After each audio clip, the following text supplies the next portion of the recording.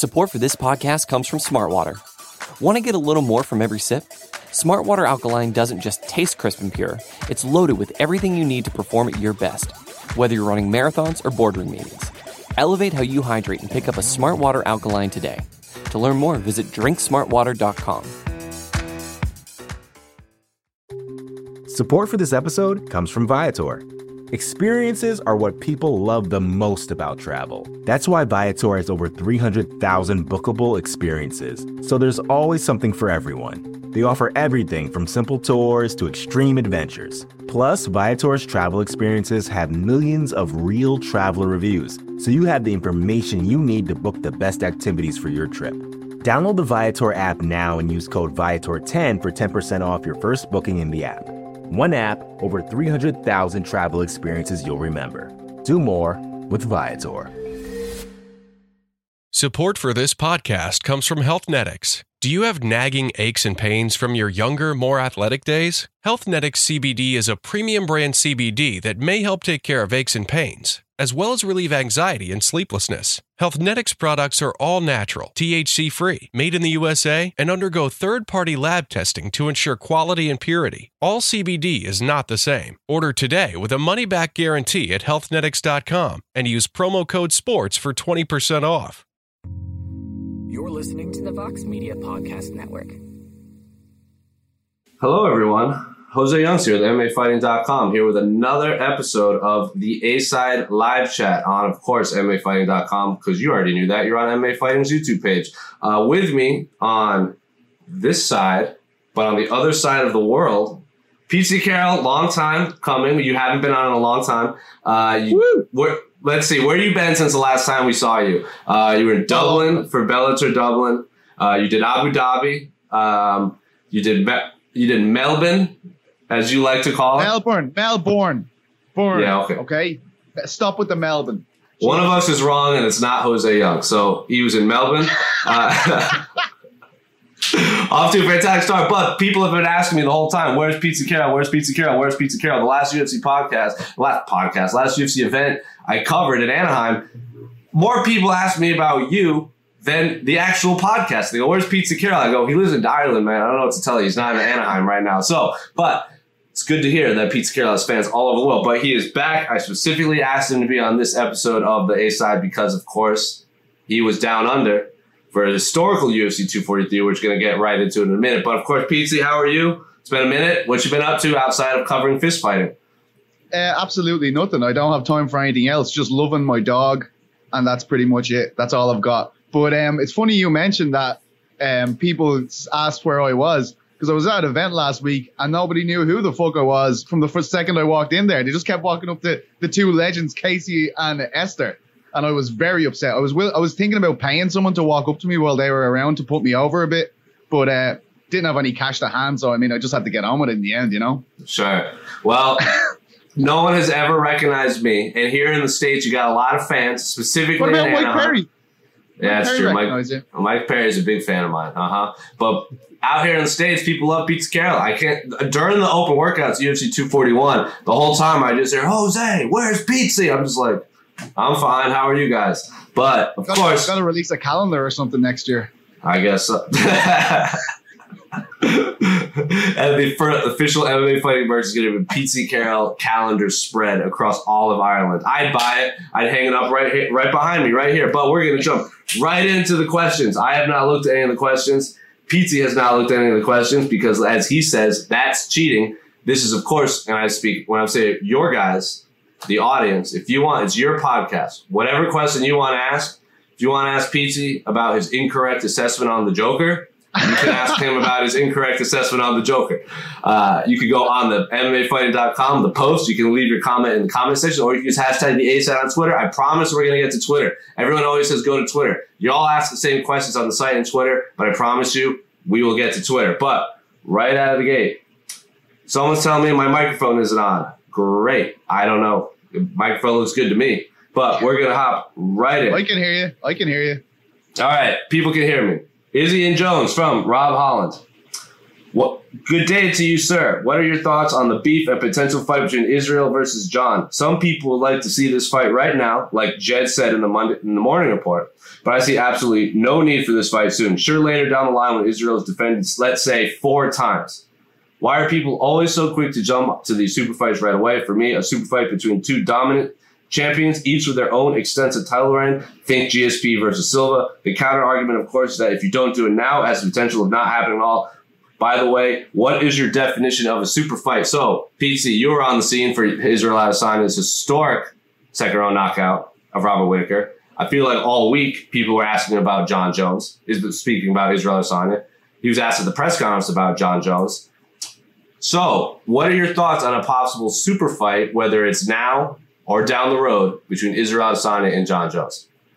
I like it down the road. I don't think it's important to do it now. I think when you speak to Izzy, he is very, he has well thought out plans on what he wants to do in this sport. And I think one of the key things that he wants to do is defend this belt, possibly try to defend the belt as many times as Anderson Silva and Demetrius Johnson. These are the people that he's referencing when he's speaking about what his legacy is in the sport.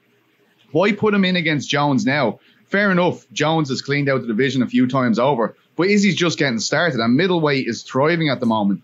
Look at this guy. He's at the post-fight press conference talking about Jared Cannonier. He's going to make stars in that division. I don't think there's any need to put him in against Jones straight away. That's going to be on the slow burn, as Casey Lydon put it over there, and I completely agree with him. I don't see anyone really rattling Jones's greatness for a long time. Why get another champion to go up and take the kind of the fire away from one of them that they both seem to have right now? I don't think that fight needs to be made now. Maybe... and also, Izzy doesn't seem to struggle to make that weight class at all. Look at the amount of things he did during the week ahead of this fight. Other fighters would be crippled underneath the pressure of all these events. I don't see why the hell we'd want to move him to 205 now. Not immediately. When he becomes one of the great champions at middleweight, which I think he's capable of, that's the time to do a super fight with John Jones.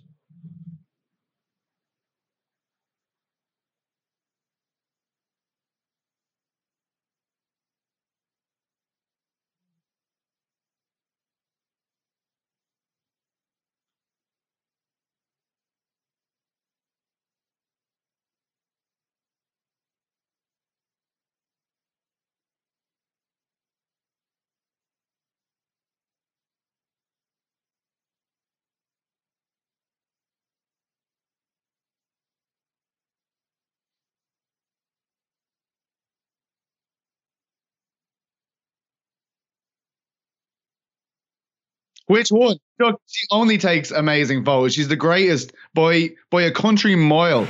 Oh my God, man! Even the picture she took of Robert Whittaker looking at the screen of his knockdown just before the second round starts is unbelievable. And like, I mean, you could talk about so many pictures. Sorry, I cut you off. You go ahead. But she's absolutely unbelievable. She's the greatest. Yeah, and apparently I was muted for like 30 seconds in there, so no one even heard what I was saying. Anyway, but I'm going to continue rattling on like everyone heard me. There's an amazing photo that Esterlin took of Israel Adesanya jumped up on top of the octagon cage and was giving the double birds to Paulo Costa sitting octagon side. Paulo Costa is telling him, like, it's me and you right now. It's me and you. He's in a very flamboyant shirt. You can't miss him. He looks like Superman even when he's not wearing that shirt. But he was there. He said he was going to fly out. Israel Adesanya, after the press conference you were at, someone asked him, is Paulo next? And I think he said, we'll see. So I hope that's not him going back on what he's been saying the last few months. I was a little alarmed hearing that. But I think Dana White said Paulo Costa's next after he beat Yoel Romero. Israel Adesanya already has his eyes on Jared Cannonier. He said he wants to defend his title a few times before fighting John Jones. He said, I believe it was to you, did he say, Raiders Stadium 2020 in Las Vegas? That's the giant... 2021. That's the giant NFL stadium being built in Las Vegas right now. So if Israel Adesanya keeps this trajectory and John Jones keeps winning, that sounds like a fantastic place to have Israel Adesanya versus John Jones. Because like you said, it's not like Israel Adesanya struggles to make this weight. What did he come? Did he come in under 185? Didn't he come in like 184.5 or something like that? So I think he walks around at maybe 190, 193. It's a lot harder to balloon up to 205 than to make 185. And again, it's a little weird for me that John Jones is the one saying that's teasing Israel Adesanya, like you won't come up. Maybe you'll have, what did he say? Maybe you'll have confidence to come up. When this last few years, people have been saying the same thing about John Jones moving to heavyweight, and now he's trying to get a middleweight to come up just after he won. I don't know what your thoughts on the matter is, but it seems like it's. I don't think it's a good look for John Jones to be calling out a middleweight right now when people are asking John Jones to move up to heavyweight. It's funny because in the lead up to this event, I talked so much about the star-making power of this. If Israel won, what it would mean for the UFC, and it completely turned out to be true. But like the fans are always going to say, no, it isn't. No, it is. I can remember we put out a poll on our Instagram page before this event, and 70% of people picked Robert Whittaker to win this.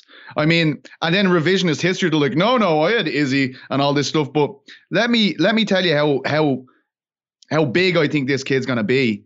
I believe when and if that fight ever happens, he will be bringing most of the interest to the contest. I think he's going to be the big name the big name between him and Jones when that eventually goes down. And to be honest, look how fun that fight is with Paulo Costa. Look at the dynamic those two guys have. Why would you not want that fight to happen? Why would you want anything to get in the way of that fight happening? It's fantastic. Israel spoke about it at the post-fight press conference. Oscar Willis asked him about it from the Mac Life, and he was saying, like, look at Paulo. He looks like a superhero. He looks like the guy that everyone thinks is tough. I want to be the guy to beat him so people go, oh my God. And that's what it would do. 100%. A casual fan seeing Paulo Costa and Izzy standing beside each other, I think I know who they'd favor just based on the physiques alone. But I do not buy into the whole skinny thing with Izzy. He looks absolutely outrageous, man. The guy's physique is outrageous. And that's the way I like to see it. Guys not cutting a lot of weight to fight in their division and potentially dominate their division. Yeah, Izzy's a tall middleweight, so he's similar to John Jones in the fact that he's not absolutely monstrous like Yoel Romero and Paulo Costa, but he's a lot taller than these middleweights, so he can afford to. What is it like? His muscles are. I don't know the phrasing, but he doesn't need the muscles because he's taller than everyone. But the second half of this question by Rob Holland: what is your definition of a super fight, PC Carroll? Two dominant champions from two divisions facing off against each other. Yeah, I think.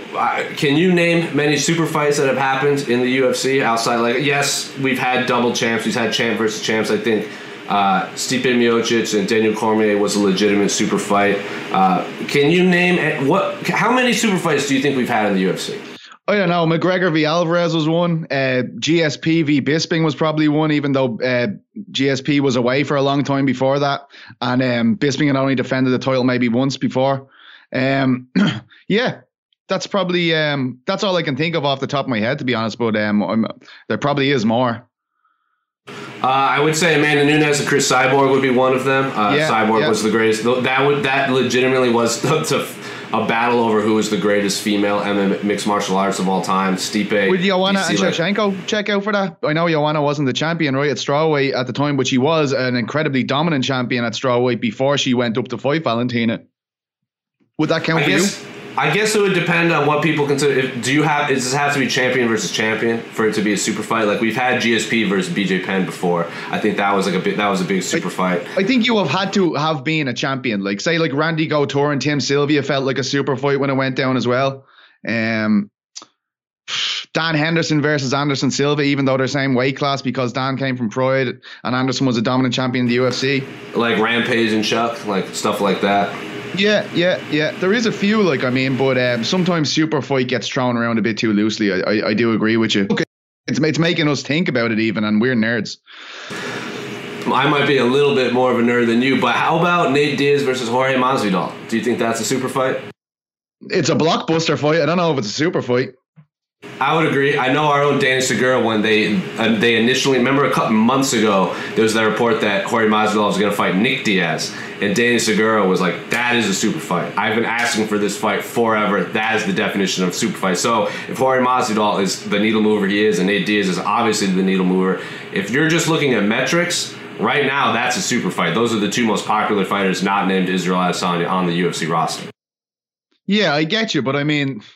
I suppose super fight, the definition of super fight is pretty loose, right? Is that what we're trying to do? Are we trying to come out with the definitive meaning of super fight right now? All right, we're putting you on PC Cal, whatever you said is going to be the absolute definition of super fight from here on forth. So Choose your words Yes. carefully. Dominant champion versus dominant champion. Masvidal v Diaz is not a super fight. It's a blockbuster marquee. And there you have it, folks. The definition of the super fight is in the books. I'm going to call Webster Dictionary right now. But we're going to move right along from LFMWA, longtime commenter. Middleweight, the new money weight. Yo, middleweight is popping. Really seems like having some of these old heads move up to 205 really breathed new life into both divisions. Israel Adesanya, new champ with devastating style. Paulo Costa is actually the Hulk. Jared Cannonier controls the universe. Robert Whittaker, hopefully back from the dead. Health returns in less than 12 months. So, Pete Carroll, middleweight division, and all of a sudden, one of the most exciting divisions in the UFC. And we talked to Danny Segura a couple weeks ago. We were remembering the time when the middleweight division was basically the top. Seemed like the top 5 was set in stone. You had Weidman, you had Rockhold, you had Romero, you had Jacare, and then you had like Anderson Silva and Michael Bisping floating around in there. And all of a sudden, you have Israel Adesanya emerges on the scene, Robert Whittaker emerges onto the scene, and now middleweight division, that top 5 is now no longer the same, but it's as exciting as ever. As someone who saw the culmination of now we finally have a unified middleweight champion. We no longer have an interim champion and a reigning champion. We have an undisputed unified middleweight champion of the world. Jared Cannonier starts Jack Hermansson in Copenhagen. Your thoughts on this new, as LFMWA said, middleweight, the new money weight? Yeah, I think it's a great division, and that's why I'm so against the Jones fight right now. I mean, let this play out a bit.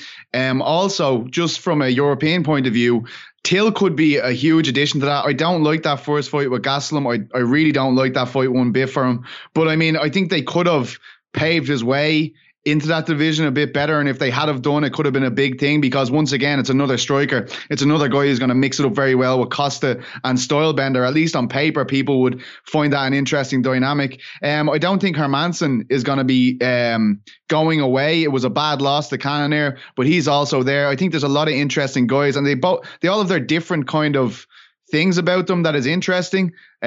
So yeah, I think it's absolutely amazing at the moment, and that's why they need to keep the division together rather than let guys jump up to different weight classes, etc.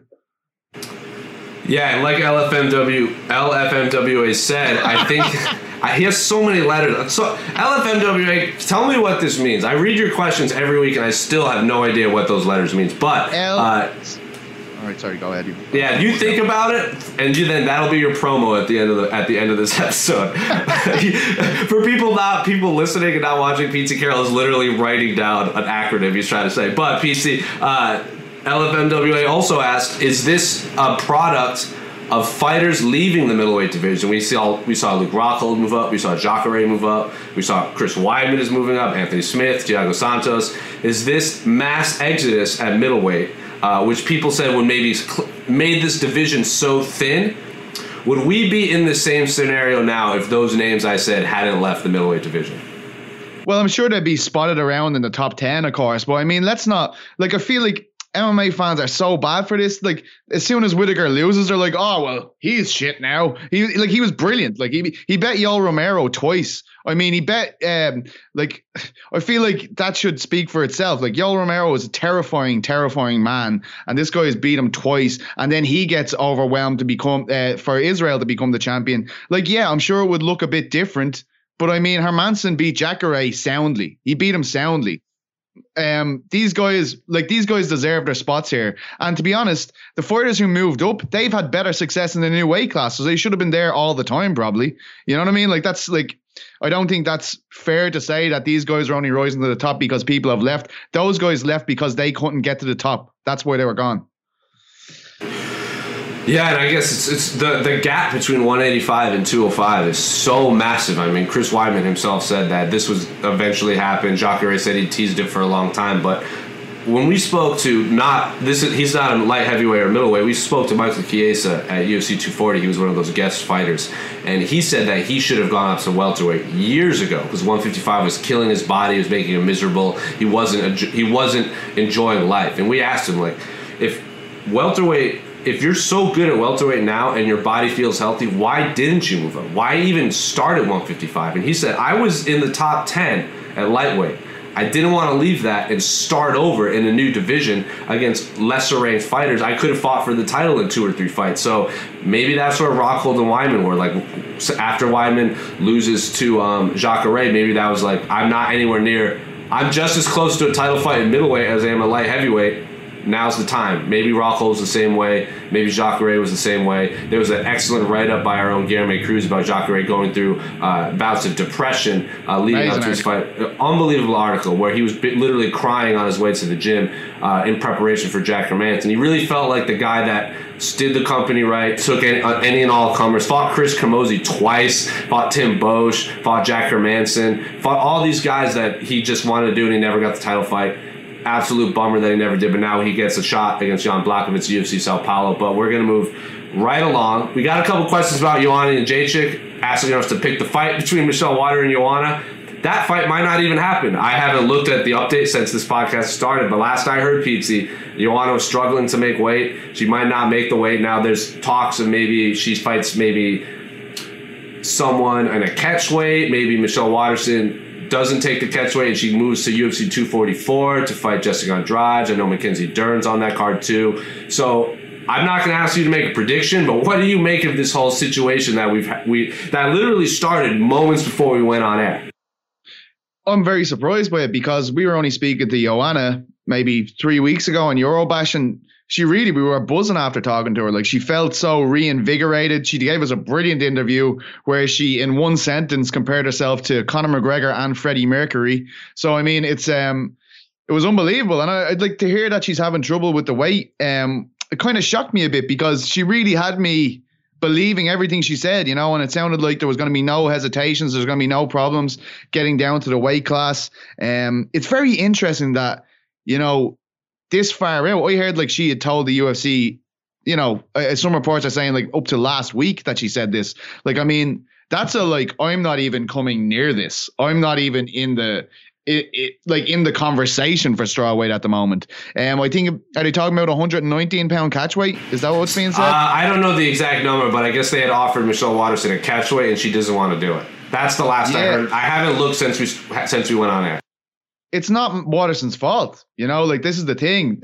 So I can understand where she's coming from completely. But again, this is the kind of fight that could make Waterson, it could really put her on the map, even though she's already a big name, but a victory over Joanna would mean so much to her right now. It's just disappointing because the fight itself is just amazing. It's just two brilliant strikers facing off against each other. And I couldn't wait for it. Since this has been announced, I've been dying for this fight to happen. And, in MMA, generally, there's no smoke without fire. And I have my doubts it will take place now at all. And that's really shitty for us, unfortunately. Yeah, it's not just unfortunate for the fans, but look at that division. I mean, a lot of people were looking at this as a number one contender fight with Tatiana Suarez. A lot of people believe she was the uncrowned champion, but she hurt her neck back at UFC 238. So when Weili Zhang got the title shot over her, she didn't have an issue with it because she needed to recover. Now, Joanna and Jacek and Michelle Waterson seem like the most logical number one contender fight for Weili Zhang. Weili Zhang is one of the breakout stars, if not the breakout star of 2019. Apparently, Joanna and Jacek turned her down 3 times. If that fight eventually, say Joanna wins and that fight eventually happens, that's a huge money fight, especially in the Chinese market. Michelle Waterson, one of the most popular fighters not to win a championship, she fights Weili Zhang. That's another big fight. So this is just an absolute bummer for the division, not just the fans. Yeah, I was just about to say that to you. Zhang must be shit, what's going to happen as well? Because, that's a huge fight. There's no, I put out the article, Joanna told us she turned down Zhang 3 times. And she said in the thing, she goes, at that stage, she needed me. And people are like, oh, what are you talking about, Joanna? I was like, no, that's pretty much exactly Zhang is this unbelievable athlete. It's bulldozing through the division, but she did need Joanna before she got that unexpected title shot. She would have gained massively from fighting Joanna at that stage. I don't know why people are like, oh, what's she talking about? No, that was 100% what was going on there. She would have gained so much from it. And I'm sure she's going, well, Jesus, who's going to put me over and make me the bona fide, the dominant, a big name around the world? This is the champion. It was Joanna. It is someone like Joanna. And had Waterson beat Joanna, she would have had that value to then take into a fight with Zhang and put her over. So I'm sure that everybody in that top 5 at strawweight strawweight is thinking, shit, is Joanna leaving this division for good? And it is worrying for them because without a doubt, I think in the Western world, she's the biggest name in that division. Oh, without a doubt. Without a doubt. If she does leave the division, though, it would be a bummer. She's the most dominant champion, obviously, of that division. She's one of the five. One of the great European fighters. One of the great European fighters of all time. One of the great, not male or female, one of the greatest European fighters of all time. One of the top 5 greatest female fighters of all time. She really, really wanted to break Ronda Rousey's title defense record, but obviously she lost. She ended up losing to Rose Namajunas. It would be a big blow for that division, but again, if she can't make it, I'd much rather see her fight at 125. She said after she lost to Rose the first time that her big announcement that she had been teasing all week was she wanted to move up to 125 and fight Valentina Shevchenko or fight someone for that title. Ended up happening. We saw how that played out. It's a bummer that we would lose her in that division and be a bummer for that division as a whole. But if she does leave, who gets the next title shot, Pete Carroll? If she does leave, I guess maybe do you just give it to Watterson? I mean, I don't know. Tatiana Suarez, I really don't know. It's really messed it up because I guess, as you said at the top of the show, everybody saw this as the number 1 contender fight. I mean, nobody was really looking beyond this, like because of the star power of Joanna and Watterson. It would have made perfect sense for either of those to go in against Zhang and put her over onto a new level. And I'm sure she would have been rubbing her hands together for that fight because she is an absolute beast. If Michelle, one report I had read, again, I haven't read it since we started there, was I guess the UFC maybe even offered Michelle Watterson a fight against Jessica Andrade at UFC 244 in New York. It's not the same. It's not the same. Jessica, that's a dangerous fight for her to take. Jessica Andrade is a very dangerous stylistic matchup for her. Again, a completely different style fighter than Joanna Jędrzejczyk. So she would have to completely change her camp, fight a shorter fighter, a harder hitter, a completely different style of human being inside the octagon. A 3-round fight. It wouldn't be a 5-round fight. I don't know if you take that. Maybe if you want to stay active, sure, but I don't know if I'd take that if I'm Michelle Watterson. No, I think she's got to be clever here. It's just a tough situation. I don't know. Like, you know, the way Joanna was speaking about it, I just didn't foresee this. Like, I mean, she seemed excited. She seemed like, I feel like it is her health at risk here. So, you know, I'm not going to be pointing fingers and screaming and shouting about it or anything. But the way she was talking about it, I just never foresaw anything like this happening, you know. And she kind of spoke about the trouble she encountered before the Rose fight. And I just, the way she was speaking, I just didn't think weight was going to be an issue anymore. I just thought she had a new team, a new look at this situation. And unfortunately, that doesn't seem to be the case.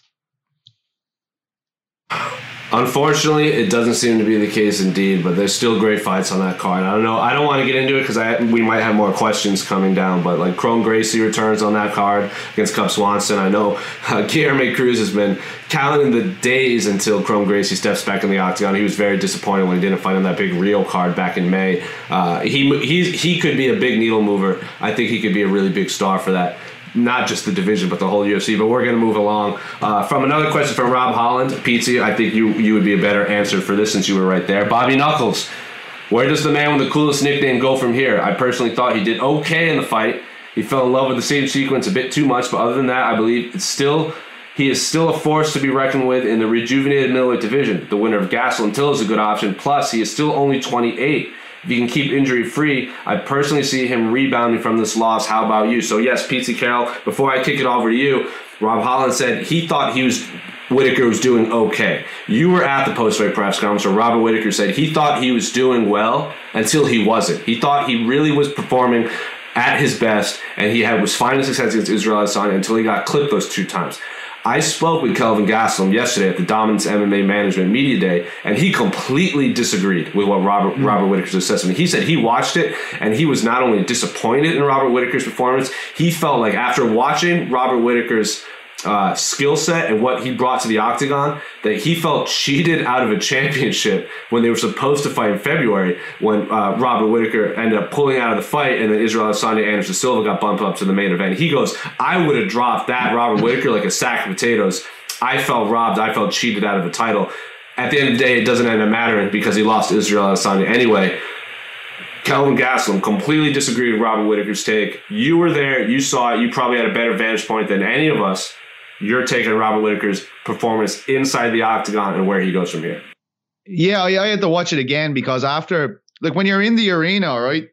Like, I'm cage side, a lot of movement in that fight. Like, people with Robert charging Adesanya down, they're kind of disappearing behind posts. And I'd see, like, Robert lunging and I'd hear the crowd exploding. So, like, it was 60,000 people cheering for Rob pretty much. So it was kind of dizzying at that point. And I thought, after watching it back while I was there, I thought the first round was way more competitive than it actually was. And Casey, to be fair, when I came back to him, he had watched it on the broadcast view and he had kind of said, look, I think Izzy was in control of this fight throughout. And I agree with him after watching it the second time. But in terms of Whittaker and his future, the greatest evolutions in Whittaker's career have come from defeats. So if you imagine he had lost at 170 that prompted his move up to middleweight, he goes on an 8-fight win streak, takes the division by storm, beats the boogeyman in the division, gets the belt. I mean, I feel like it was very tough, you know? I feel like he can come on and he can be even better now. And I think the lack of activity he had ahead of this fight really screwed him over. You know, I think, it was almost like he was trying to prove himself right. The fact that he had taken this time off and he was saying, I needed that time off. And maybe Israel should have taken more time off than he did. And then he's like rushing forward, bulldozing forward, trying to catch him. You know, and we were drawing parallels between that performance and Ronda Rousey's against Holly Holm in the same arena. But I certainly think he will be back up there. Even Israel himself said to me at the post-fight press conference, look, I went over and I told him straight away, we're going to be having a rematch in the next couple of years. There's no doubt about it. He thinks maybe 2 more wins and Whittaker will be right there. Because when he looks impressive, he looks really goddamn impressive. So, I think Whittaker's far from done. And people forget, he's younger than Izzy. He's 28. It's crazy to think about it, but yeah, he's younger than Adesanya. So, I mean, yeah, I definitely think he's going to be back, and I think he's going to be a force to be reckoned with in the future. If you were in Robert Whittaker's camp, who would you like to see him face? Is the winner of that Till-Gastelum fight the one to make, or do you take a Jared Cannonier fight? I don't think anybody wants to fight Jared Cannonier after he upset the apple cart in Copenhagen. I'd I think he could fight any of them, really. Like, I mean, for me, it's very interesting to see how he does when he returns. I mean, even if Till loses to Gastelum, maybe that's the fight. Maybe Hermanson, maybe someone else that's coming off a loss that has something to gain. But, you know, I see anyone in that top 10 as an interesting fight for Whittaker. And I guess he's going to want the biggest name that's there. And it's just very hard to predict. You know how things change in this sport from week to week. It's very hard to predict. But yeah, not a bad shout. Gastelum v Till winner. But you know, Gastelum's going to be shouting for that Adesanya rematch if you know he wins that fight. And of course he should. He gave him the closest fight he's had in the UFC. So why wouldn't he? Yeah, but the one thing Israel Adesanya did is he named Paulo Costa and he named Jared Cannonier. And you know if a champion is dropping your name, that kind of shortens the pathway to the gold. Like, yeah, he said he would rematch Kelvin Gastelum down the road, but if he's bringing up Jared Cannonier, who's... did you watch any of the post-fight stuff from the UFC Copenhagen card? Jared Cannonier carries around crystals. He says it, like, balances his chakra and his energy and everything. He's carrying a ball. Like, I don't know what it is, some mineral he walks around with that, like, for people not watching right now, I wish you could see Pete Carroll's face. It is absolutely unbelievable. He was on the UFC at ESPN desk and he had like a ball of pyrite, and he's like, this wards off negative energy and really allows me to perform at my optimal performance inside the octagon. And I was like, I want to see this man fight Israel Adesanya so badly, because that's just a clash of characters right there. And I think it would just be so fun in the lead up to that fight, seeing Jared Cannonier carry around crystals and seeing Israel Adesanya talk about anime. I would love everything about it. What the hell has happened to America that this is a thing? I mean, Jesus Christ. I mean, we all think you're weird as it is, and now he's carrying around crystals before you go into, bludgeon another man. I don't know. Look, when you saw what happened, you saw how he won. You're telling me the crystals didn't work? I thought that was a crazy fight for Hermanson to take, to be honest. Like, if you can imagine, they dangled that berry in front of him, like, you in Copenhagen, you get that win, you come across as this huge star in Scandinavia, and then we get you into that title fight, and he's like, oh yeah, cool, I'll fight anyone actually. And they're like, Jared Cannonier, and he's like, shit.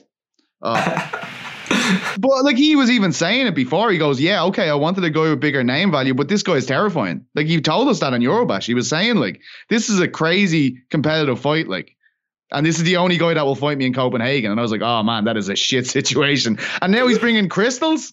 Jesus. Hey man, Christ. the power of the crystals broke the hearts of everyone in Denmark. So don't knock it until you try it, Pete Carroll. Next time we have bad audio, I'm going to blame the fact that I don't have any crystals around me. We're going to get this sorted out. We're going to get some crystal on our hand. I'll get Jared Cannonier on the case now. Don't ever make that face on this podcast again, especially when we talk about crystals. We're going to move along. Americans are so crazy. It's insane that that's a thing. I can't believe that's a thing. Yeah, well, what you gonna do? You next time you talk to Jared Cannonier, you tell him what you told me, and I want you to tell me his answer. But I'm gonna give the listeners a little. I'm gonna give our live listeners a little update from Ara Helwani said, and this is his tweet. He's told Joanna and Jacek had a good workout this AM and does not want the fight to get canceled. After it was made clear Team Watterson was not interested in the catchweight, Joanna has decided to do everything within reason to make 116 pounds. She'll be at the open workout later today. So there you have it, PT Carroll. Apparently this fight is still on. It's not officially canceled. To me, it really sounds like Joanna was struggling to make the weight, wanted to call it. Maybe thought Michelle Waterson would take the fight no matter what.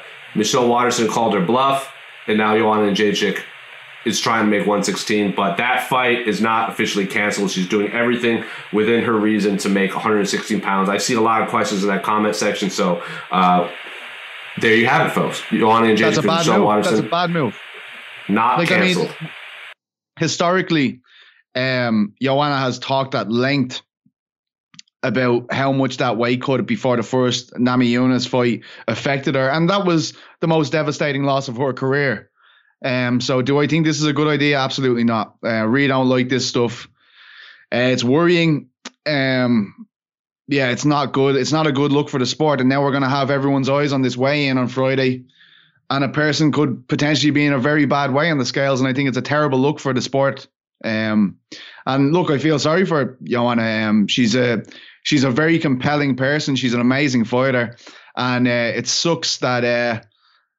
It sucks for Waterson too, but I mean, it's just, I find that very worrying, to be honest, you know, and I hope they have, like the UFC have done in the past, they've stuck medical teams around fighters who they believe will be struggling to make the weight, and I just really hope that she's around the clock supervision here. There's no point in hurting yourself, you know, that's worrying to me. Yeah, if health comes first and foremost. If she can make the weight, great. But I don't know if you heard any of the stories of Rose and Pat Barry were telling. They would like bump into Joanna before their first fight, and they said she did not seem mentally there at all. She was like saying all of these weird things and was really freaking them out. And maybe it did have to do with the weight cut. I don't know. All I know is if Joanna has obviously struggled to make weight before, if she can make the weight healthy, great. But she clearly can't. And I don't want to see Joanna and Jacek get up on that scale looking terrible, looking real sucked out and struggling to even step up on the scale. But that fight's not canceled for those listening now. For people who listen later on, maybe that fight has already happened and all of this worked out. But for right now, for our live audience, this fight's not canceled. We're going to move along from longtime commenter Trumbo. He's asked a lot of questions, but we're going to get this one. I'd like to hear your thoughts on this, specifically Pete Carroll. Star quality versus actual star. Israel Adesanya versus Conor McGregor. A lot of comparisons of Izzy and Conor. Izzy definitely has the star qualities, but does or will that translate into the actual superstar? Despite having all the makings of a star, is there any indication yet on the pay-per-view buys of UFC 243? Will he actually cross over to being a star like Conor, GSP, Chuck Liddell, etc.? Connecting with casual fans, is there any evidence that he does this? And at this moment, from the actual numbers, curious your opinion. So, Pete Carroll, you were there. I'm sure it was a different environment being in Australia, considering that's the part of the world Israel Adesanya is from. That's where Robert Whittaker's from. So that rivalry between Australia and New Zealand obviously played that big part. But as someone who saw the genesis of Conor McGregor's rise through superstardom, a lot of people compare Israel Adesanya's ascension to Conor McGregor's ascension. You asked Israel Adesanya at Media Day about that. Israel Adesanya did not like that. He goes, I don't know why you keep saying that. I'm trying to be the best me. I may have the same management company as Conor McGregor. Yeah, to be fair, and that's what the question was. So is he, relax the cax, my friend, all right? But yeah, look, I think it's stupid to be like, is he going to be as big as Conor, the biggest star the sport has ever produced? I don't know, that's going to be a bit of a push to forecast that one at the moment. But I do believe that he has the potential to be massive. If you think about, we talked about this on the coffee talk with Casey and Esther. Look at the amount of different little kind of communities he hits. With the comic book people, anime. Not only is he a huge character in the Australasia region, he's going to be the lightning rod for the sport in Africa, I believe. And then even like the breakdancing communities, I think he's just dotted himself so much around, and he's like active in the MMA memes and MMA kind of internet, social media. I think he's doing that better than anyone in the world. So does he have the potential to be a huge star like those names you just mentioned? Absolutely. Is he going to be bigger than Conor McGregor? He has said so, but you can't say Conor's name when you ask him that question, apparently. But no, I do believe, in all seriousness, I do believe he can be absolutely huge. Like, guys, just remember when you are saying this can't happen, you also said he wasn't going to beat Robert Whittaker. So calm yourselves down. It's not going to happen overnight, but this guy is special. Even Casey was saying it's kind of like having a Ronda or a Conor there when you see him at the media day. He doesn't take a second. He never hesitates when you ask him a question. He's already thought about everything you could possibly put in front of him. He's going to be a huge star. I believe he's going to have his haters along the way, and that's par for the course. But yeah, I absolutely think he can be one of the biggest names in the sport, and he arguably already is. And as Casey said as well, this is the first guy that we've seen do this that has come into the UFC after the Reebok era has begun. He has managed to make himself look so unique, stand out from the crowd when they really aren't giving you a lot of chances to do that. And I think that speaks a lot to how big this guy can be. Yeah, and what was Israel Adesanya's? What did he say? He can be the guy to make $100 million in the UFC. He says you don't need boxing. A fighter can make $100 million in the UFC, and I'm going to be the one to do it. So he sets his goals high. He said, but again, he also said he doesn't want to be here for a long time. He wants to be here for a good time. I don't know how long he keeps fighting. He said right now he's still having fun. As my light falls down. But there's still obviously questions in terms of his actual fighting inside the octagon. Like, how does he do against an elite wrestler like a Yoel Romero? Yeah, Kelvin is a great wrestler. He's not Yoel Romero. I think a lot of people asked the same questions about Conor when he was getting all these fights, like against Dennis Siver, against Poirier, against Diego Brandao, and then he fights Chad Mendes, and you see what happens. But then you see him fight Khabib, and you see what happens. So for people saying he's never had a test, the test is coming. It just hasn't happened yet. I was saying that when Conor was coming up, like, why is he fighting all these strikers? Like, he's going to get a wrestler eventually. You can't just avoid them forever. So there's still questions there. That was one of the questions that was in the comment section. How would he do against a wrestler? We don't know. It's coming. Another question from Trumbo, though, is Paulo Costa, would he be a problem for Israel Adesanya? If you watch his fight with Uriah Hall, he's much better at keeping the fight in boxing range, and his chin and pressure is unreal. He has cardio issues, it seems, but do you think Izzy can deal with the power and the pressure? How do you see this fight going?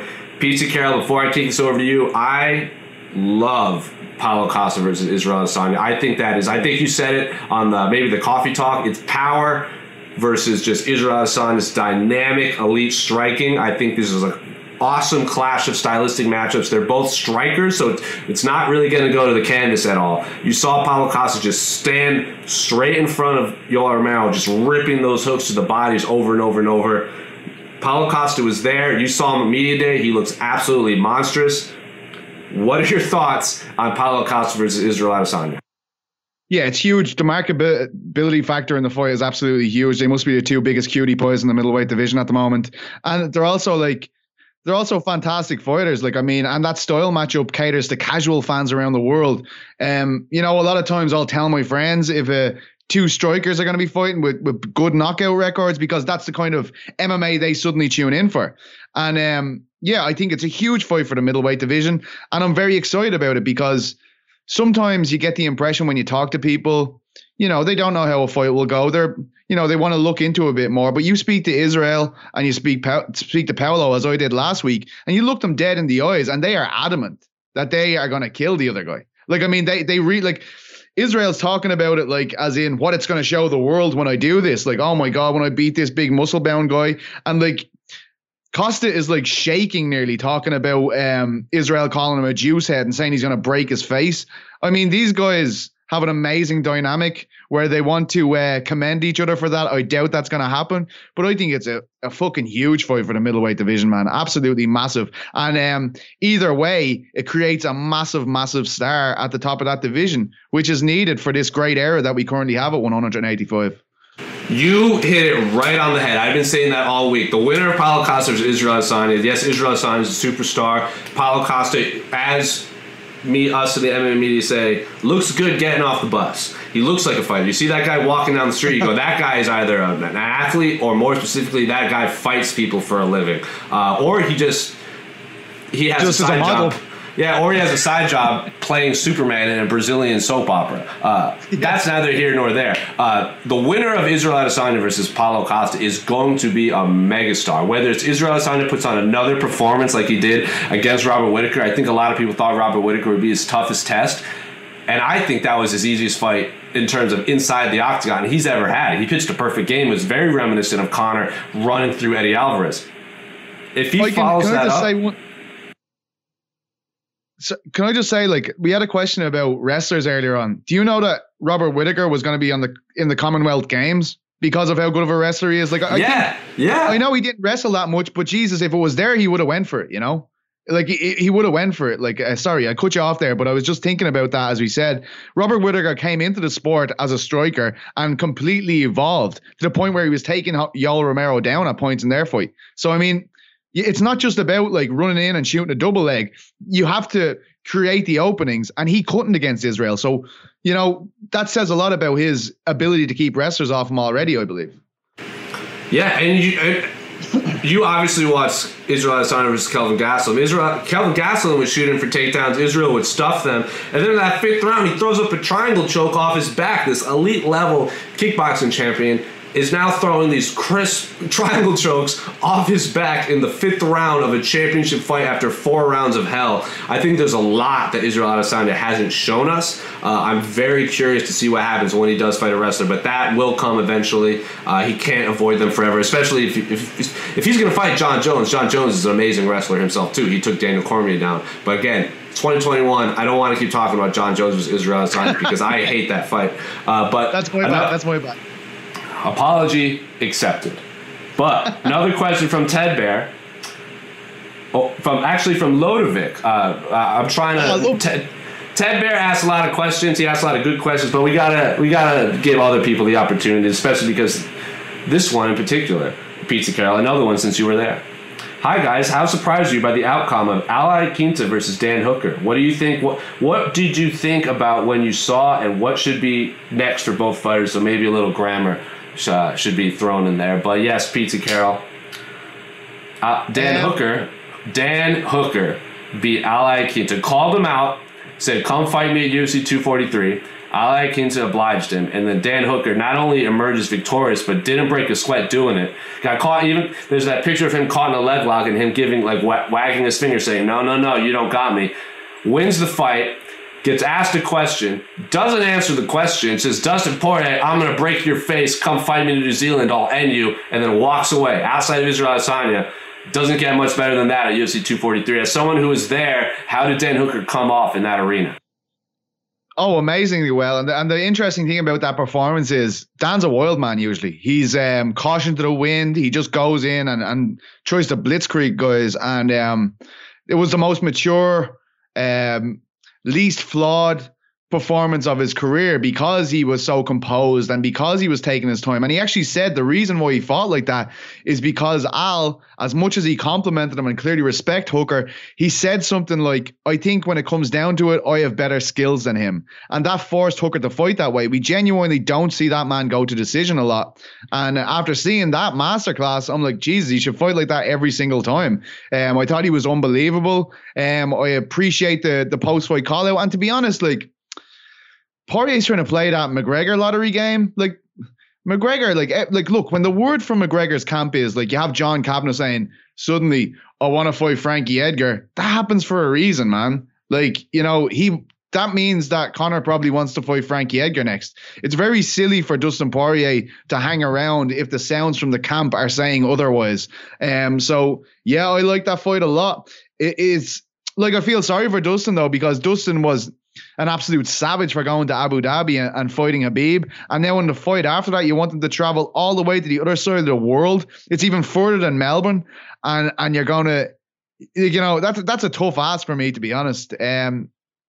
I do like the fight, but I wouldn't blame Dustin if he didn't want to do it. I think you'd have to kind of say fair enough, you know, like if he doesn't want to do that after what he's done, fair enough, man. Like I'm not gonna be upset with you. What about Cerrone or someone like that? I think that's the name that makes the most sense. Donald Cerrone's been doing, like, there was a point in time where Donald Cerrone pretty much only fought in the United States, but then you saw him. Where did he fight Darren Till? Was that Poland? That was overseas, yes, right? Dansk, yeah. Yeah, he fought him in Dansk, and then he fought Leon Edwards in Singapore. He fought Al in Ottawa. He fought Justin Gaethje in Vancouver. So he's doing a lot more international fights. So if he wants to keep that up, he doesn't really care who he fights. He's one of those guys that just likes doing it. And if he wants a guy that'll bring the scrap, as Dan Hooker says, the answer is Dan Hooker. I mean, so Donald Cerrone, Dan Hooker, I think would be an awesome fight night fight. What is it, in Auckland? That's where they wanted to do it. So I like that fight. I like the Dustin Poirier fight better, but I don't think the Poirier fight's going to happen for Dan Hooker. I think Cerrone is the most logical next opponent for Dan Hooker, and that's not a bad thing either. I mean, I'll watch Dan Hooker fight either of those guys. I like Al Iaquinta versus Gregor Gillespie as well. I believe Gregor Gillespie is fighting Kevin Lee in New York City, so I believe they're booked up. Oh yeah, sorry, Jesus, yeah. But I'm glad to hear that Gregor's getting a fight like that can push him into that mix, because he's a savage, like, and people have been crying out for him to get a fight like that. Sorry, that just slipped my mind there. Thanks for there's a lot of fight. There's a lot, like Islam Makhachev is out there. You got who is it? All right, but let's Islam, right? I get it, right? I get it, but at the same time, like, he needs to take big steps. Like, I mean, fair enough, Javi Silva is a great fighter and he got the win over him there last time, but it was 10 minutes of pretty much nothing and then he exploded in the last round. I feel like before that, after he had taken his first loss in the UFC, they just kept on putting him against, like, similarly leveled opponents, and I want to see him take that big step up. So that's one thing. I don't think he's answered all the questions just yet, Islam Makhachev. I'm not buzzing about him. You know what I mean? I'm not like, Islam Makhachev's going to fight. Holy shit, let me just cancel everything. You know, but he could be that guy, but he isn't that guy yet. I agree. I'm not saying Dan Hooker should fight Islam Makhachev. Dan Hooker went on Twitter saying, like, that dude doesn't put bums in seats. I'll fight. He wants to sell out Auckland the first time he headlines. But to Dan Hooker's credit, he goes, I'll fight Islam in his backyard after I fight someone else in my backyard. So Dan Hooker's down to fight Islam Makhachev in Moscow. Sign me up. But maybe Al Iaquinta versus Islam. Al Iaquinta's on a 2-fight losing streak. I don't know. Like, I'm sure he would want a higher ranked fighter. I know Barboza's out there, Felder's out there. You got a lot of great lightweights right now. That fight. I love that fight that you just mentioned, Iaquinta versus Makhachev. I think that's amazing. I really like that. I like that fight a lot too. Al Iaquinta obviously fought Islam's I think Al would like teammate. I agree too. So book it. Throw it on the card next year. Maybe they go back to Brooklyn. I know Al likes fighting in New York. Obviously, there's that huge Russian population in Brooklyn. I think that fight makes a lot of sense. Throw that on a ESPN or a pay-per-view card in Brooklyn or New York. But we're going to move along. We're running out on time. Before we hop over to Twitter, LMFWA, PT, I have not forgot. You have to come up with an acronym for that. But Rizin versus Bellator, Rampage versus Fedor. I freaking love cross-promotion. I'm all for it. UFC versus Pride, UFC versus Mayweather, and now Rizin versus Bellator. How do you think this affects the open market free agency in MMA, knowing the UFC competitors are willing to work together to make big events and matchups like this? So, PT, you watch Rizin all the time on our site. You are closer to that part of the world than me, so you watch a lot more of that. I saw you. Did you write up the article this morning on Rizin? Yeah. So, Fedor versus Rampage Jackson, Pride 2.0, Blast from the Past is happening December 29th in Rizin in their big New Year's Eve card in Japan. What is your thoughts? Is this fight awesome in 2019, or am I just getting my hopes up? No, I thought it was very funny whoever put that meme underneath the article where it was like, what year is it? And it's it's like, it's crazy, but it also makes sense. You know, look, we're not jumping up and down for it over here, but these guys are bona fide legends of what they did in Pride. And it's probably going to sell a lot over there, and it's going to genuinely garner a lot of interest. So, I mean, that helps everyone. That's what we're looking for here. And I do think it's really cool when this happens. I loved Caldwell v. Horiguchi, and Bellator seem to be the real instigators of this every time. I mean, I really want to see them do a show in Eastern Europe with KSW and pit some champions against each other. Like, I'd love to see that. Like, and I think it would really put KSW on the map to be fighting these Bellator guys, and it would also give Bellator a great foot into Eastern Europe. Nobody can compete with KSW over there, so I think it's fantastic.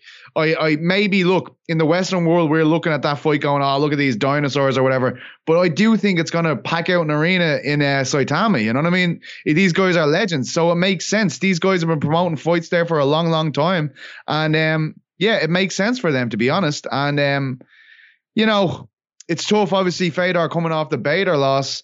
But I wasn't sitting there watching the press conference like, this is a disgrace. I wasn't looking at it like Chuck and Tito. You know what I mean?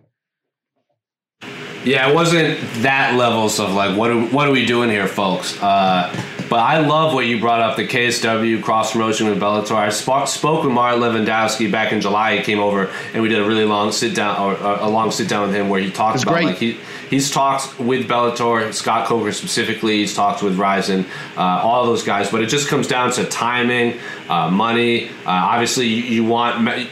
They're down to put their champions up against the other promotions' champions, but like you get that weird like, what if my champion loses and all of a sudden Ryan Bader is also now the KSW heavyweight champion? How often is he going to come back and defend his title? So there were a lot of things that need to be sorted out before that happened. But he said, I am very interested in cross promoting with Coker and Rizin. He'd love to do it with the UFC. That's never going to happen. And he's going to try and do an event in Chicago. He really wants to do an event in Chicago in the US of A. He said there's a really big Polish market there, and they want to test the waters in the United States and Chicago. So if they can find success in the United States and that opens up that market, that's another player in the Western Hemisphere in MMA. Not going to catch the UFC, but you could have those fun, like maybe they send Phil DeFries over to Bellator and he fights on a San Jose card or New York card.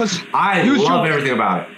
He was like going like, oh, I can't wait till Ryan Bader faces this guy at heavyweight. You know, and I know there's great heavyweights there, but it's just not compelling a lot of interest at the moment. So, I mean, I feel as though, I was going to ask you, you know, today Scott Coker said at that announcement, at that press conference, that a team of 3 Bellator fighters will go across and fight Rizin fighters. Do you have anyone off the top of your head? Can I just make a pitch for James Gallagher versus Manel Kape? That would be absolutely unbelievable.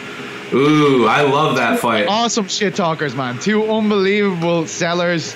I think they would light that place on fire, man. And look, James has told me in the past he'd love to go over and fight in Japan. I think it's brilliant. I'd love it. He told you specifically he'd like to challenge himself against Horiguchi, specifically inside a ring. Like, he wants to fight in a ring. I believe Patricky Pitbull, not like Patricio's brother, is going to do something on that card too. So I like. He's in the lightweight GP. Yeah, you're right. I think I wish Bader could go over there, maybe have like not a championship fight, but like a really fun. Jiri Prohaska is a fighter that's crying out for a challenger at 205. Yeah. Like, he's already beat Albrechtsen, who was just signed by Bellator. He was on Eurobash after he won that title, calling out Ryan Bader. So I mean, maybe don't make it a championship bout, make it a catchweight at 210 or something, and let them just get it on because they don't get along. Yeah, that's what I'm saying. Like, just send Ryan over there for like a fun fight. Send like, obviously Fedor and Rampage are going over there, so like Chael's retired, but like, why not send Lyoto Machida over to Rizin, have him fight in Japan? He obviously has roots there. I would love to see Lyoto Machida fight inside a ring again. Gegard Mousasi too. I know he's probably going to fight Rafael Lovato Jr. down the road, but there's a list of Bellator fighters I would absolutely love to see fight over there. Michael Chandler, toss him over there. Any fighter. I really believe that Gallagher and Kape could make a genuinely like really interesting fight, because Cape talks some mad shit, man. Talk some mad shit. Like, and people know who he is. And people, if they even started saying, oh, they're giving him another can, you're being ridiculous. That guy is a savage. James has proven himself. Those two coming together and fighting in a ring in Japan on close to New Year's Eve, man, that would be unbelievable. You'd have so many Europeans tuning in to watch James too. Like, I mean, I know people don't like him and they get all upset about him, but people genuinely tune in. He's sold out an arena twice now, and he's 22 years of age. Come on, guys. And that's a fight where if you put that underneath Fedor versus Rampage, they're going to get fallout. They're going to get eyes on them for people tuning into Fedor versus Rampage. And they're going to see these two guys just throwing like venomous insults at each other the whole lead up. It's going to be a crazy scene to begin with. They could come off as massive stars, especially fighting right before Fedor versus Rampage. And look, it's you saw the demeanor between Fedor and Rampage. Like, they aren't going to be extending themselves to sell stuff. They have massive respect for each other. You can tell that they know each other pretty well at this stage. So having a guy like James over there to upset, the situation, and Cape is always just at that shit, man. He was talking mad shit before he fought Horiguchi, everything, man. It's a classic style matchup as well. Cape swings for the fences. James is an artist on the ground. Look, I think if you're ever going to put a fight together, that's the one. Make it happen. Make it happen. Pete Carroll back in the Bellator booking committee once again. He's been there many a time, and the fights always pan out great. But real quick, Pete Carroll, I know you want to answer this question. Tito from Twitter: Tito Ortiz versus Alberto El Patron. Should we care? That is the question verbatim. No, stop. If you are, stop. If you're caring, stop it right now. Slap yourself. $39.99. Look at the mirror and slap yourself. All right? Think about what the fuck you're asking yourself right now. No. All right? Absolutely not. Jesus Christ. Control yourself. Sit down in a dark room for a while and have a word with yourself. All right? You don't need to ask me that question. That's a ridiculous question.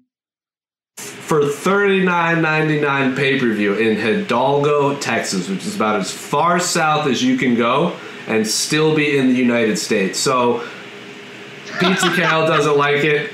Do you care more about, all right, so what if those fights, say that fight happens on the same, well, I know your answer. Artem Lobov is going to rematch Jason Knight, bare knuckle boxing. How do you feel about that one? Yeah, don't know.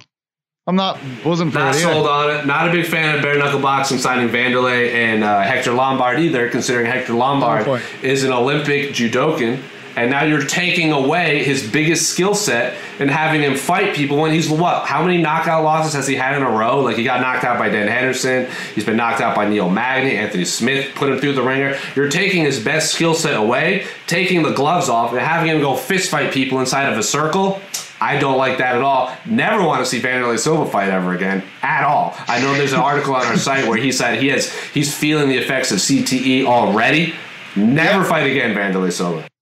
Yeah, and Jesus, like, I can remember Vanderlei came to Dublin all those years ago. He had just signed for the UFC. I think he was injured for a while. He was getting all those face surgeries, so he hadn't fought yet. And just seeing how people idolize him and they're falling all over themselves to train with him, and now from to be in this situation. And look, it's not that I don't accept that Artem and Jason had this fantastic fight the first time around, but I just feel like bare knuckles should have that on the back burner. That should be there, Jones and Adesanya. They should be like, after these guys fight a few more times, we can do that. I'm just like, lads, is this it? Like, you're going to the well with that one already? Like, you don't have other options here? I think that's what's annoying me about that, to be honest. Look, and look, Godspeed to them. I hope they make lots of money and everything like that. It's not their fault. But really, if I'm fighting for these guys and I've already, left so much of myself in there already fighting that guy, I'm like, why aren't we, people are always going to want to watch that fight if they're in the mood for that kind of fighting. So why the hell are we doing this again so early? Is this it? Are we already at this level? Like, I've just fought Paulie Malignaggi and now you fight the guy you fought first time around? I don't know. That's why. I don't like it.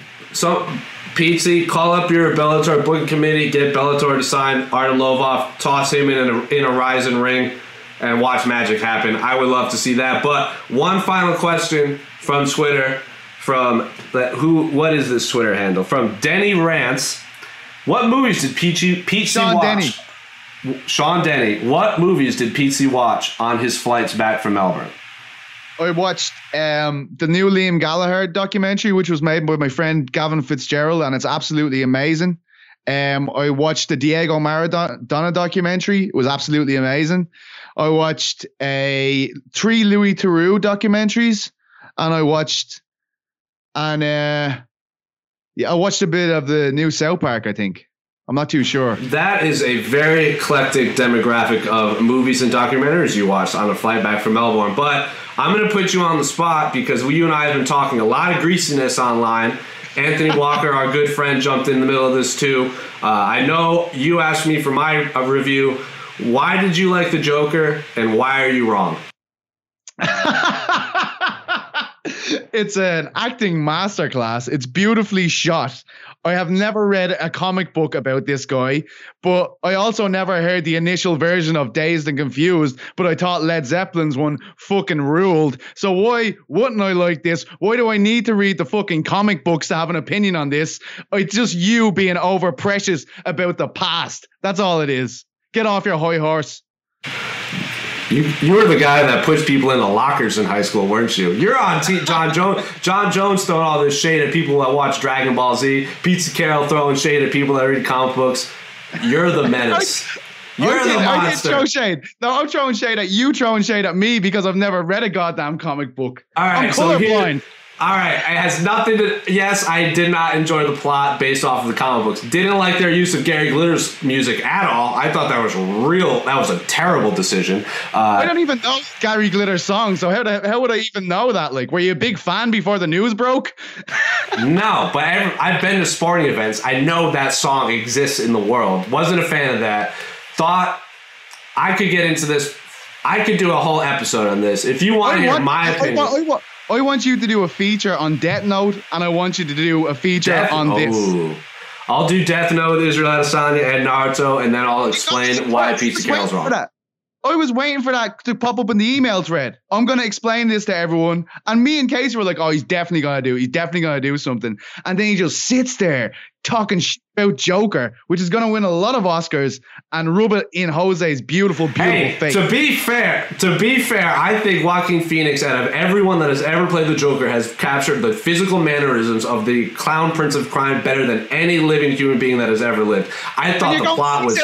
And you're going 6 out of 10 for that. You know what those 6 points are? Those 6 points are solely from the acting. I thought the plot was stupid. I thought the music was poorly placed. I thought if you just took away the Joker, that's just a movie about a man dipping into madness. Why even use the Joker? That's just a cash grab for the people that, hey, we'll make a movie about the Joker, just make him a crazy man. Didn't enjoy that at all. That could have been a movie about anyone not named the Joker. I know our comments love this. I could talk about this forever because now Batman's sole purpose in life is to combat a revolutionary movement in a city. Tomfoolery. That's what I said. Hogwash, poppycock, and I spit in the general direction of whoever made that movie because now the Joker comes before Batman, which is hogwash too, and now Batman has to go fight a movement. Stop it. Jesus. I know Pete Carroll loves you. You want to borrow one of these 800 comic books behind me? Maybe you'll learn something. Maybe you'll grow a real mustache after you can read it. I don't deserve this. I'm colorblind. This is prejudice. You had it coming with your Sean L. Shiny messaged me. He was like, that's the greatest movie I've ever seen. I was like, wow, it must be really good. And I went to see it. I was like, it's all right. He's a liar because he told me, wait, and I tell you about people throwing me in a locker every time I tell people I haven't seen The Princess, whatever it's called, The Princess Bride. Jesus. Oh, my God. Did Esther and Casey just disown you after you told them that? So did Shaheen. They just walked away from me and they kicked me in the shins a few times and punched me in the face. That's what happened. Casey hits me too often. Brian, please have a word. It's hurting me. It's breaking me down.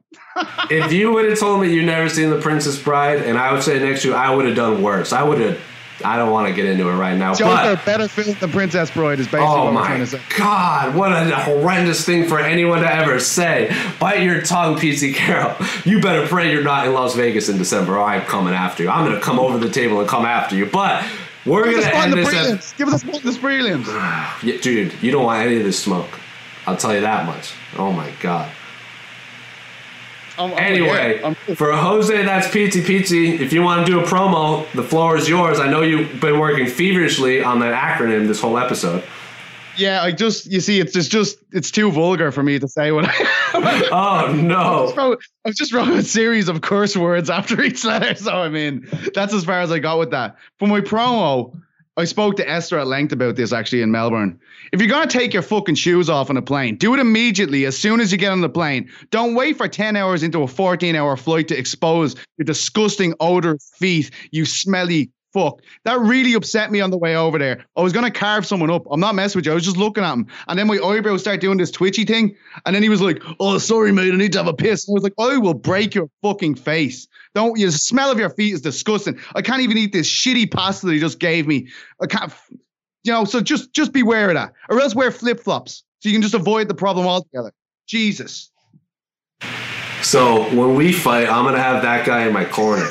He's gonna be my cornerman when we fight. He's already dead. He's already dead. He never reached his final destination. Is that what you're saying? That's what I'm saying. He didn't even make it to customs. Jesus Christ! I did not think Pizzi was gonna go scorched earth on a man that took his shoes off on a plane. But I guess for my promo is, why is everyone hating on anime all of a sudden? Because John Jones said something bad about Dragon Ball Z. I love Dragon Ball Z, and I love Death Note, and I love Naruto, and it is a joy to see a fellow weeb with a Calvin and Hobbes tattoo. Shout out to Israel Adesanya for also having one. Reach the pinnacle of sport. It gives hope to all of us anime nerds with Calvin and Hobbes tattoos out there. Stop making fun of us, John Jones. I don't know what we ever did to you. I bet you like Dragon Ball Z, and you just don't want to admit. I know Angela Hill is it flies the weeb fan very well out there. So, for Jose, that's Pizzi Carroll, a very agitated Pizzi Carroll. Don't Keep take your fucking shoes on. Yeah, so from this point on, if you see Pizzi Carroll, just run up and take your shoes off and start talking to him. I would love everything about it. I'll rip your legs off your body. Everyone tweet pictures of their feet at Pizzi Carroll. He'll love it. Oh, no. Oh, I really would. Oh, God. And with that, I'm Jose. That's Pizzi Carroll. We're out.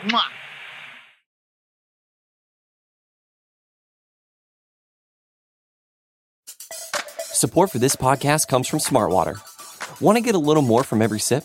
Smartwater Alkaline doesn't just taste crisp and pure. It's loaded with everything you need to perform at your best, whether you're running marathons or boardroom meetings. Elevate how you hydrate and pick up a Smartwater Alkaline today. To learn more, visit drinksmartwater.com. Support for this show comes from Wix Studio. Designers and devs, you might be able to do your thing better on Wix Studio, a web platform with everything you need to deliver bespoke sites hyper-efficiently.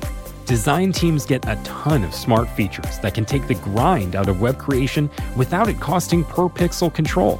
Dev teams, you get a zero-setup, developer-first environment, combined with an AI code assistant and your preferred IDE for rapid deployment.